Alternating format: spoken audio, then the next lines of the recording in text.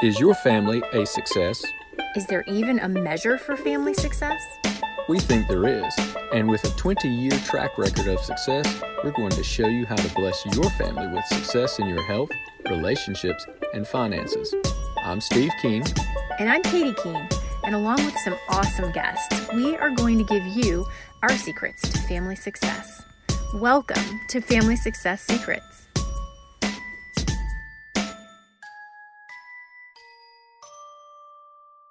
Hi, everybody. Welcome to the Family Success Secrets podcast. We're so glad to have you with us again today. So today I want to introduce you to an amazing teacher, someone I have learned so much from, and someone I want you to meet and know about too. Julie Matthews is a certified nutritional consultant, and she's a published nutrition researcher. She specializes in complex neurological disorders and especially autism spectrum disorders. She is the author of an award-winning book, Nourishing Hope for Autism, and she's the co-author of a study that proves the efficacy of nutrition and dietary intervention for autism, published in a peer-reviewed journal, Nutrients. She has been doing work with autism and autistic families for 20 years, and she is an absolute wealth of information. She holds courses for parents just like us who would really like to have tools to be able to help our family. And it is just such an absolute pleasure to have you here today, Julie. Thank you.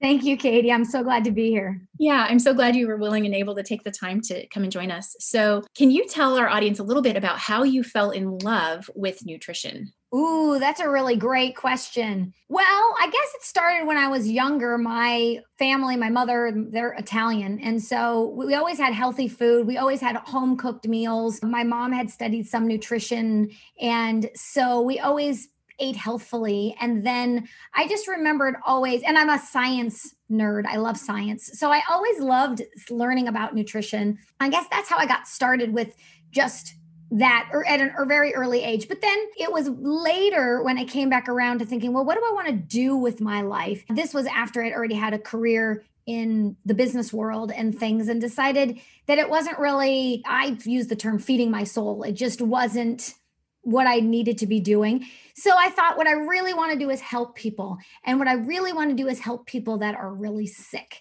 And so I thought, well, what's the best way to do that? And I had at that point gotten into all sorts of alternative health for myself, everything from Ayurveda to homeopathy, all sorts of different things, nutrition, different things. So I decided nutrition, I felt, was the foundation for really all health. And so I thought, okay, nutrition is the avenue that I want to use to help people.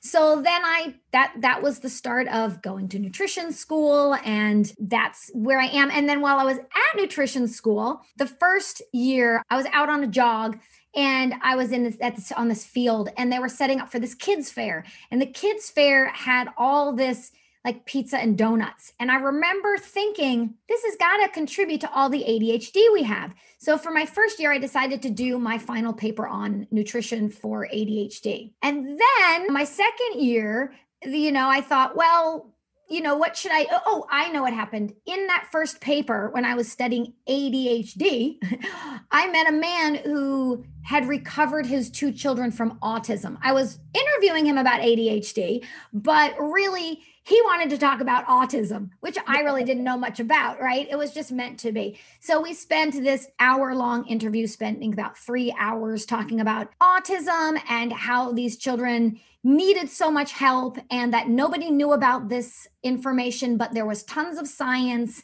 And I just decided, well, I guess this is my calling. I guess it's me that's going to do this. And so actually that's how the whole story got started. And then that man was Michael Lang, who is my guardian angel. He passed away, sadly, many years ago from pancreatic cancer very suddenly. So I didn't get to say goodbye, but I used to see him a lot at conferences. And, I still think he's looking down and has a legacy of, all the people we help were in part because of him. So anyway, that's my story. That's how I got here. That is so inspiring. I absolutely believe that the people that make the biggest difference are the ones that listen to their calling. And you are making a huge difference. You make a difference in families like mine every day.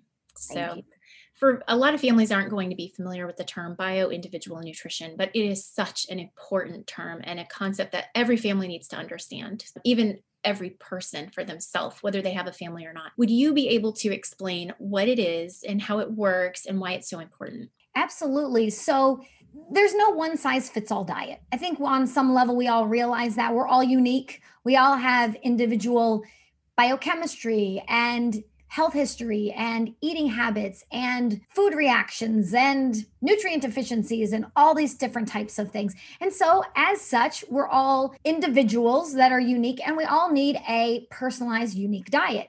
And so that's the concept behind bio-individual nutrition. It's taking the science of what we know about what's underlying, what's going on for someone and how foods influence our biochemistry and how our biochemistry influences the foods we can tolerate. So it really is looking at that.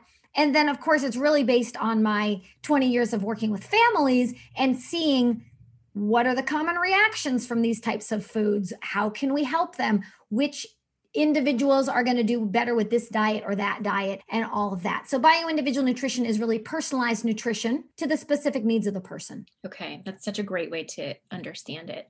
So if a person's saying, oh, well, okay, how is bio-individual nutrition different than the standard food pyramid that I've been taught all my life? Well, so Nourishing Hope and bio-individual nutrition, there's kind of two parts to it. So one part is a healthy diet and a nourishing diet. And the other part is, because a lot of those principles can apply to most of us, getting out the artificial additives, the junk, the sugar, the pesticides, eating healthfully, those kinds of things. And then there is, well, how do we personalize it and customize it? Do we need to take out certain foods that are allergenic for some people, or certain people are sensitive or intolerant to? And customizing maybe the diet approach or the special diet choices or choice for that individual person. And so that's what I'm usually looking at, are those two parts.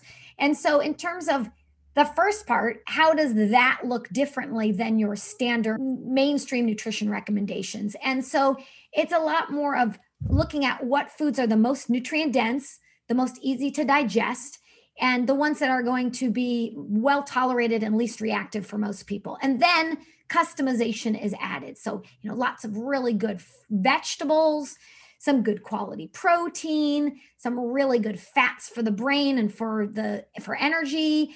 And then, customizing, which fruits they can have, or nuts or seeds, or whatever it might be for the person, right? Some people might not be able to do any nuts or those kinds of things. So for your average family or typical family, they've got a lot of activities, at least pre-COVID, but now everyone's kind of starting back a bit. They have a lot going on. And do you have any systems that you would say you might try, that you've incorporated in your family or you've seen other families incorporate, that helps people really transition into a healthy diet being a way of life? Really good question. It is important to do a little planning for these types of things. If a family, let's say you're going to whether you do a special diet like a gluten-free diet or not, if there's a lot of, let's say, junk food around, it's really easy to run to the junk food. Or we don't have the healthy foods around, we don't have that as a choice. So it really helps to do some meal planning, whether it's, intense meal planning or just some simple meal planning. Maybe you have a list of your top staple foods.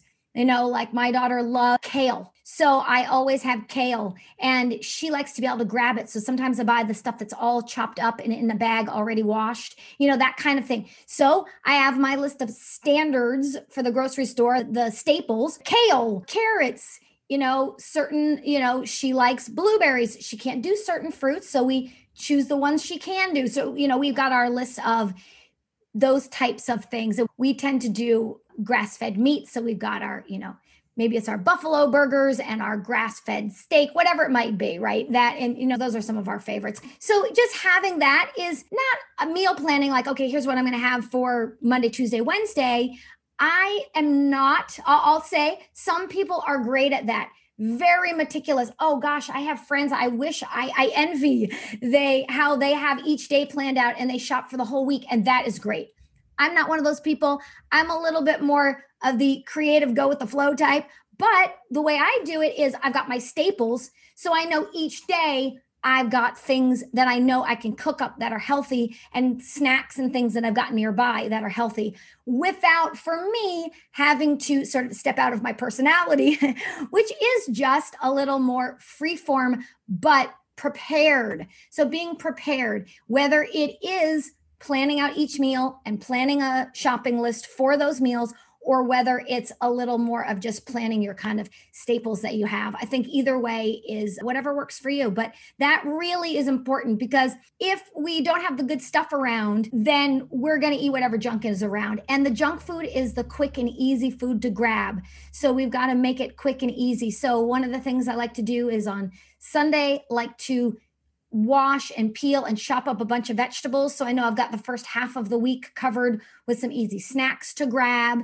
So instead of each day, again, like many of moms out there, I'm super busy. So I don't have the ability to stop what I'm doing and cook each meal, at the time. So as much as I can have prepared so my daughter can just grab it, the better. So those are a couple, I would say, helpful systems and strategies for people. Super helpful. And I really appreciate you sharing too, that, even somebody who's more free-spirited can make enough of a plan to support themselves. Exactly. And that's really important. I know for me, I kind of fall right in the middle. I am also extremely free-spirited, but with 5 children, with all the special diets that we've had to have, I will make a list of what meals we'll have throughout the week and I don't assign a day, because every day is different. Yes. And so I know which day one of those meals will work. And then I keep a few extras backed up, just like you said, as a staple. I know there's a few things we can always make. And then we just go with the flow and say, well, this is what we have ingredients for, and make it when it's time. And I love it. That's great. For us, it works well too. Cause I will, if I'm not in the middle of trying to heal my body, if I'm hungry, I will just grab what's there also, because I think all of us have that tendency. And so if it's cut up carrot sticks, it's better than potato chips.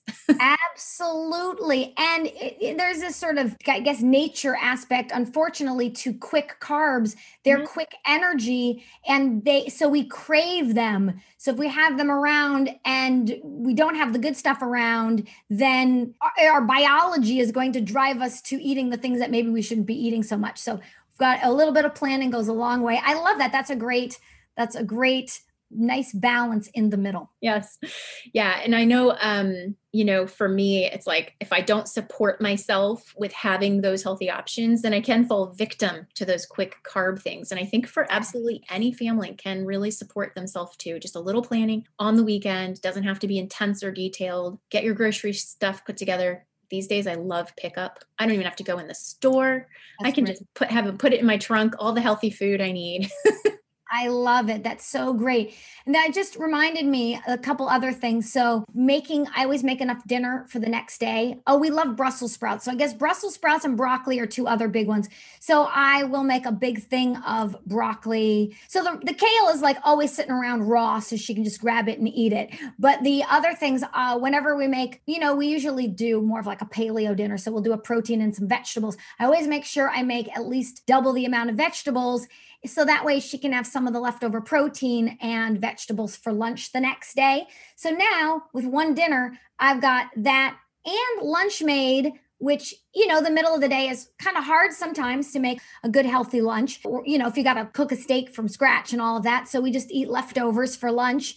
And that really works out well too. So that's another nice, easy way to go. Yeah, that is an absolutely great tip. I love that. Thank you for sharing that. So you have an amazing course that I may have mentioned that I took, and I loved it. And every parent in there loved it. And so I would love for other parents to know how they can also find your course and how they can find the practitioners that you've trained, because you have trained a whole lot of amazing people to help families with this kind of detailed nutrition if they would like to have that success. So can you fill in our audience on how to find you and how to find your practitioners? Absolutely. So my nutrition program for parents is called Nourishing Hope for Healing Kids, and they can go to nourishinghope.com, or very easily they can go straight to nourishinghope.com/program, and it can tell them all about the nutrition program for parents. And the practitioners, so I train practitioners in bioindividual and nutrition as well, and they can go to bioindividualnutrition.com or bioindividualnutrition.com/training. Awesome. That's perfect. And so for all you parents out there listening, it doesn't just have to be for your kid. You can do this for you too. And then you'll have more fun as a parent when you feel better. Absolutely. I let parents know that, there's a learning curve at the beginning, but once you get into it and your child is doing better, you have a little bit more capacity and you're feeling better. I mean, just if your child sleeps a little bit better, you get to sleep better. And that just alone is a great thing. Or, you've got a little more energy. It all really is worthwhile in the end. You'll end up just all the little bit of extra time will seem like nothing because firstly, it gets easier and easier over time. Mm-hmm. And you also will have more of the resources and things you need in terms of energy and capacity very often. And that really goes a long way. You are so right. I remember back when my daughter was just about 18 months, 2 years. I think she was turning 2. And my husband and I realized she was not tolerating dairy. And we had never baked her anything dairy-free, but we needed a cake. So it must have been her second birthday. And my husband researched for weeks to get a recipe that was dairy-free. He slaved in the kitchen for hours to make her this cake. And he didn't even really like how it came out. I thought it was great.